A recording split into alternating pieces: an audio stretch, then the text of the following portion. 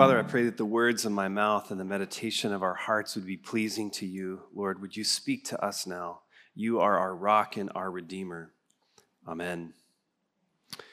So here we are in this Eastertide season. It's not just a day, but a whole season of 50 days together as the church where we look back at the ministry and life of Jesus after his resurrection. And there's this scene that comes to us this morning where we actually rewind to what's known as the upper room discourse in John 14. So that's the passage you just heard read by Father David.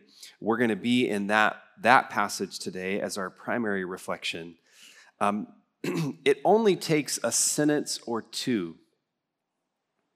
It only takes a sentence or two to make you feel scared. Jennifer and I were finishing up graduate school in North Carolina. We got a few North Carolinians with us this morning. They brought the cool weather with them, they said, so you can thank them after the service. We were finishing up graduate school. We had a new baby boy in our home, and we were preparing to sell our home. And you know how this goes. Something major breaks right at the time that it's time to sell the house. And it was the AC unit. And here was what the man said to me. Sir, you've got some minor repair issues, but the main problem is there's mold all throughout your unit. Well, as a 25-year-old new dad, that was scary. Or maybe you faced this before. No, I'm sorry, you didn't make the team. I'm sorry, you didn't get in to the program. I'm sorry, but we're going to have to let you go. I don't even have to try very hard to think of all the one-line sentences that you as parents that are further ahead in the journey than me can think of that can strike fear in your hearts as a mother or as a father. It could be something major or it could be something goofy like a kid saying, Mom and Dad, I've decided not to go to college. I'm just going to travel for a few years. It only takes a sentence or two to make you feel scared. I have a dear friend of mine who just was told, we're not sure if it's stage 4 or stage 3, but it's bad. What's your one sentence of fear right now? Like right now in your life? I guarantee you we all have one. It might be different, but we all have a sentence or two that strikes fear in our hearts. It could be big things like the things I've just mentioned, but it could also be, if you're more like me, it could be little things that add up to an anxious life at times. You know you're afraid or you're scared when it's hard to sleep. Anybody else ever struggle to sleep well? When you're really, really afraid, you start just pushing your food around your plate. You can't even eat. Fear makes it hard to do things that are very normal in the human experience, like sleeping and eating. And so my question for you and for me this morning is, how do you find peace when you're afraid? Here's my question. How do we find peace when we are afraid? I want to tell you that I've grown very weary of the pious babble that masquerades in the church as truth on the subject of fear. There's a lot of pious babble that is spoken by Christians, by pastors, about the subject of fear. And it goes something like this, that if you just had faith, you wouldn't have fear. Have you heard that? I think we printed it on t-shirts en masse this last year. If it can fit on a t-shirt, it's probably not worth giving your life to. Amen. Or the little colloquialism, if you've ever heard this is a fascinating one. I hadn't heard it till recently. When fear knocked, faith answered the door and opened it up, and no one was there. My message this morning is going to challenge both of these statements, this idea of faith over fear or, knocking and nobody's there. The reason I'm going to challenge it is because it has never been the experience of people that I have journeyed alongside in the road of faith. It's not been their experience. It's not been my experience. And then when I read the scriptures, Old and New Testament, what I see are people, very human people, who are a mixture of faith and fear all at the same time. Guys like Abraham and Moses, people like the disciples, the community of men and women closest to Jesus were a mixture of both fear and faith all at the same time. One of my favorite passages on this that we don't have time to look at is the Father in Mark 9. His little prayer summarizes the heart of what I'm after, when he says, Lord, I believe, help my unbelief. Lord, I have faith and I have fear all at the same time. Can you do anything with this? And the answer is absolutely yes. That's enough.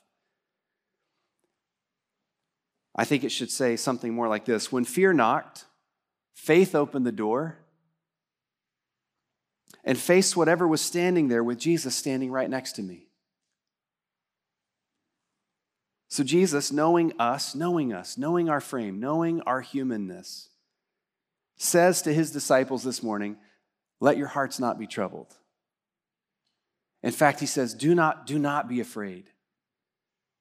How do we find peace when we're afraid? Jesus tells us here in John 14. He's in this passage, this several chapters that's known as the Upper Room Discourse from John 13, very famous passage. It's the Last Supper. We've got great artwork on that. But this conversation continues. And he goes on to train and to teach his disciples things that were very precious to him just before his crucifixion, resurrection, and ascension.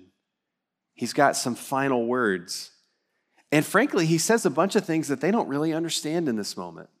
Like, I don't know about you, but when you read it over and over again, it's a little perplexing for Jesus to stand in the room of fearful disciples and to say, I am going away and I will come to you. What is he talking about? It encourages me sometimes to watch the dialogue of the listeners, the disciples around Jesus, to know that they were perplexed, and so they start to rattle off a few questions. He says, I'm going away, and this is causing anxiety for you. He even goes on to say, it's to your advantage that I go away. It's like a parent saying, I'm really doing this. This hurts me more than it hurts you. Sure it does. That's the way I feel sometimes when I read that. But Jesus knows they're afraid. He knows that they are lacking peace. And so his parting words are, my peace I give to you. My peace I give to you. Jesus says, I do not give as the world gives. So this is something radically different than any other religion. It's radically different than any other technique or trick that you might use, however helpful it might be to manage your fear or anxiety. Jesus says, what I have to give to you is so different. And so my question, how do we find peace when we are afraid? Let me use it as if it were a gift, because he says, I give it to you. It's a gift to be received. So how do you unwrap this gift? We don't really play tricks on each other at birthdays and Christmas, but I've seen some of you that you double duct tape several boxes. This gift is not like that. I don't want to overcomplicate the gift that Jesus is talking about of his peace, but I do want to tell you, it can be a little more difficult to open than you might imagine. I love what Chesterton once said about the Christian faith and ideal. He said, it has not been tried and found wanting, Chesterton writes. He said, it's been found difficult and left untried. The three practices I want to share in a word are this: surrender, presence, and mission. Remember, they should probably be three S's: surrender, slowing, and sent. Here's how you unwrap the gift of peace. The first one is surrender. The good news that Jesus is bringing to his disciples is not something that they have to go buy at Target. It's not something that you have to go out and purchase on your own. In fact, it's not even something that's external, like out there. This is the strange and divine thing that he promises here. It's him. It's a whom, not an it. A person. We don't go and buy this. We don't beg for it from the outside. When you look at this group of fearful, huddled disciples, how are they going to go from that fear and that anxiety to being sent out on mission? I want to tell you, it's not going to be because they finally get a new principle that's just like breakthrough. There's not going to be this moment where they finally understand some principle better than they did before. They don't have a precept problem. They don't have a principle shortage. They have a power shortage. And what Jesus says is the gift that he has to give is a person, his very self, Father, Son, and Holy Spirit, that he wants to give.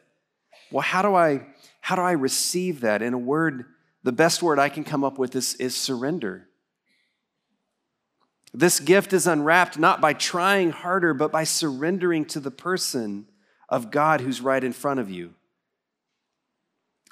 You have to actually come before the Father with open hands and place the life that is right in front of you into his hands. You have to surrender what's right in front of you.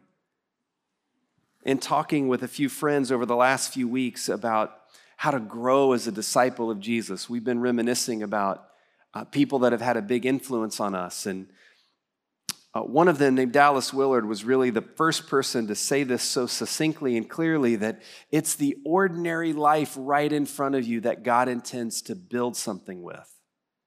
So the trials, the temptations, the test that you and I are facing right now, those are the raw materials that God intends for you to surrender to him and invite his presence into your life. Now, I don't know about you, but here's how my approach to this has gone over my 30 years or so of trying to walk with the Lord. I often look at my raw materials and I go, man, this is a mess. I don't like these materials. I've spent like 4 and 5 year chunks of my life avoiding the raw materials that were right in front of me because I wanted somebody else's raw materials. I would look over there and say, well, we could build something with that. Look at David's materials. Let's go build something with that.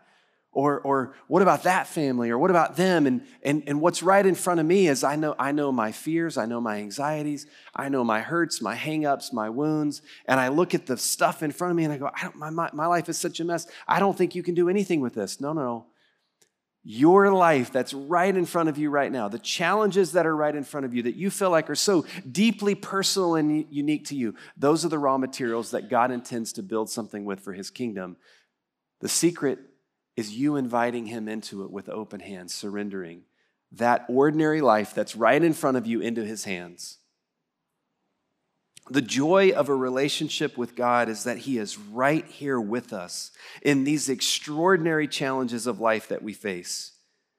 This means that there is no challenge, there is no uncertainty, there is no transition that you can face that God's not right next to you.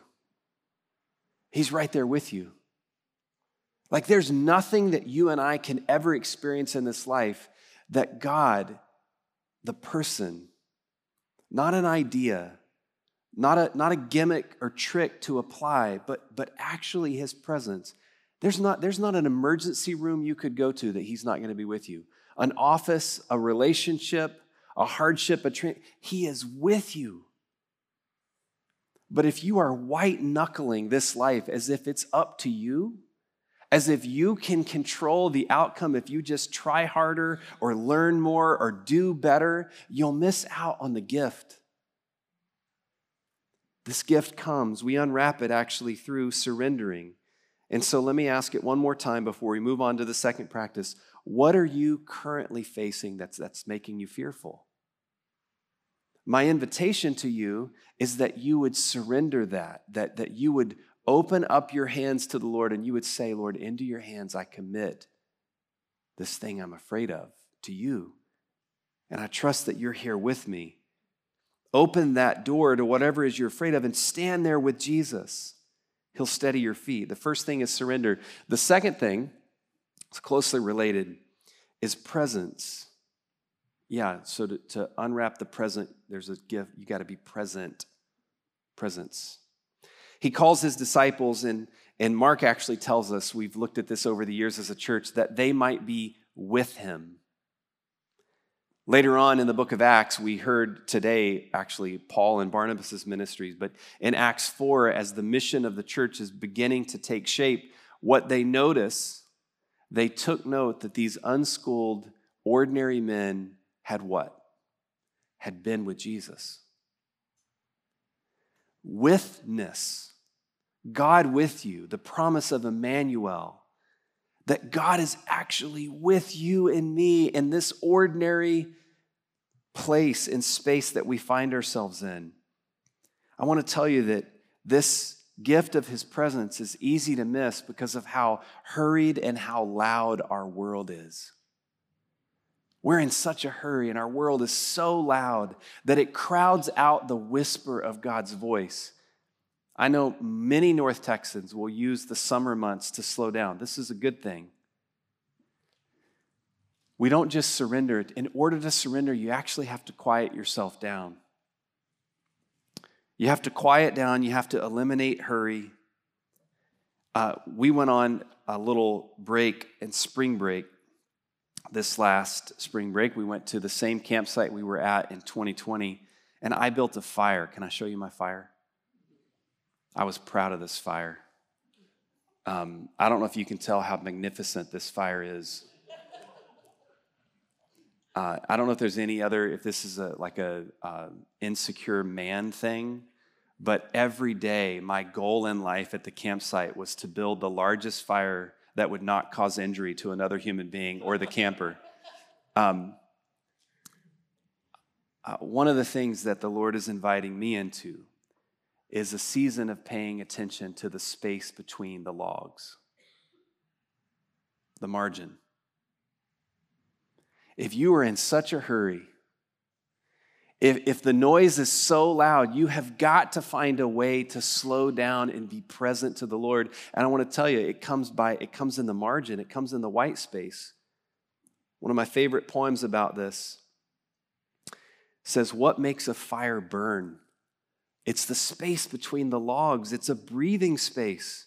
You see, even too much of a good thing, too many logs packed in too tight, can douse the flames almost as surely as a pail of water would." To unwrap this gift of God's presence right here with you, you've got to slow down, you've got to quiet down and be present to the God who is with you and who often speaks in the quiet spaces with a whisper.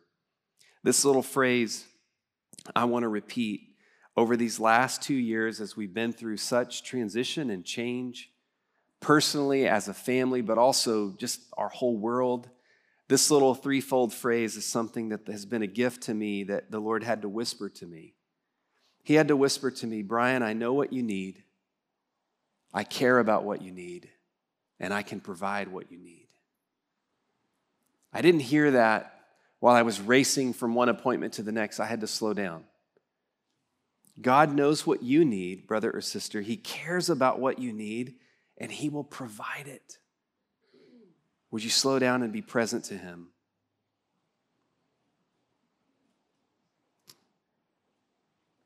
Pay attention to the space between the logs, and you'll build a magnificent fire. Now, for those of you who have struggled with severe anxiety or significant anxiety and fear, I want to pause and have a little aside. And if it's helpful, great. If it's not, let it be an aside and throw it away. Some of you, when you hear this, surrender, slowing down to God's presence, some of you hear these types of messages that are meant to speak to our fears and anxieties will actually allow some level of guilt to just pile on. That if you could just do better, you wouldn't struggle with it like you do or like you are. Over the years of my own life and my own battles, and then especially with people who I know and love that are very dear to me that have battled with anxiety and depression, what it does is it makes you want to think you're the only one.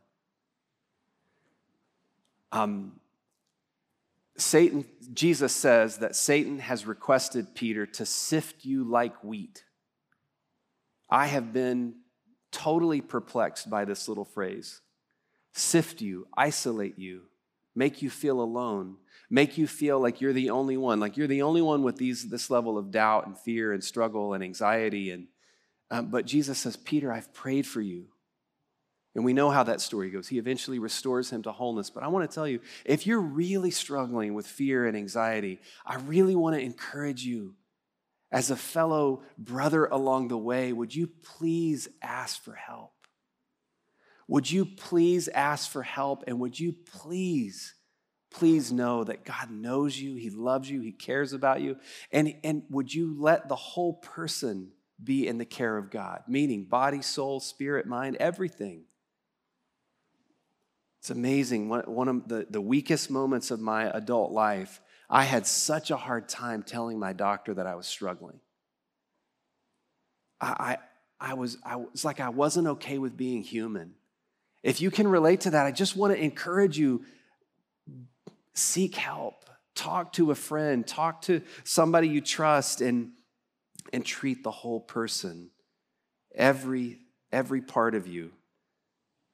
When Jesus says, "My peace I give to you," yes, it's a gift to unwrap, and it comes deep within you, and it involves your whole person getting well. Your whole person. It's hard to exercise if you're anxious. It's hard to eat well if you're anxious. It's hard to take care of the whole person. Satan knows that. God knows that too, and he wants to take care of all of you. And so ask for help. The first thing is surrender. The second thing is slowing down and being present to the presence of God. And the third thing we're not going to look at in any detail today because it's coming over the next 2 weeks is just in a word, mission, sentness. It's a strange thing to draw the connection, but I need to do it before I close to say that if this is all just about you getting cozy and comfortable, you're going to miss it. Because what's going to happen in the life of these hurried, anxious, fretful, restive disciples is they're not just going to discover that peace is for themselves, but they're actually going to be sent out on mission. And there's some connection between you receiving this gift and then God using you to help others discover it. There's a deep connection. And those Christians that journey a while, that land at a place where it's just about them and their suburban household being fat and happy, you're going to be an anxious mess. You're going to struggle with FOMO. You know what FOMO is? Like crazy, because it's not just about you and me. It's not just about our comfort and our contentment in this world. You have a God-given purpose.